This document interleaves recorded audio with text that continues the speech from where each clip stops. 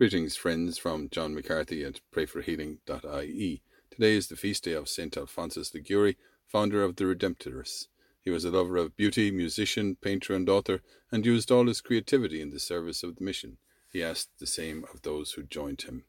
Today we will pray the prayer of St. Francis of Assisi for all addicts, for those in active addiction, for those who live with addicts, and for those in recovery. We pray, Lord, that you send that moment of clarity upon all addicts that are out there, and we ask you to just grant them serenity and sobriety. Lord, make me an instrument of your peace. Where there is hatred, let me sow love. Where there is injury, pardon. Where there is doubt, faith. Where there is despair, hope. Where there is darkness, light. And where there is sadness, joy.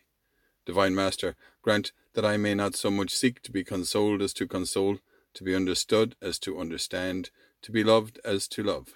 For it is in giving that we receive, it is in pardoning that we are pardoned, and it is in dying that we are born to eternal life.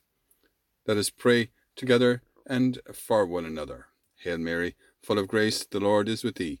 Blessed art thou among women, and blessed is the fruit of thy womb, Jesus. Holy Mary, Mother of God, pray for us sinners, now and at the hour of our death. Amen.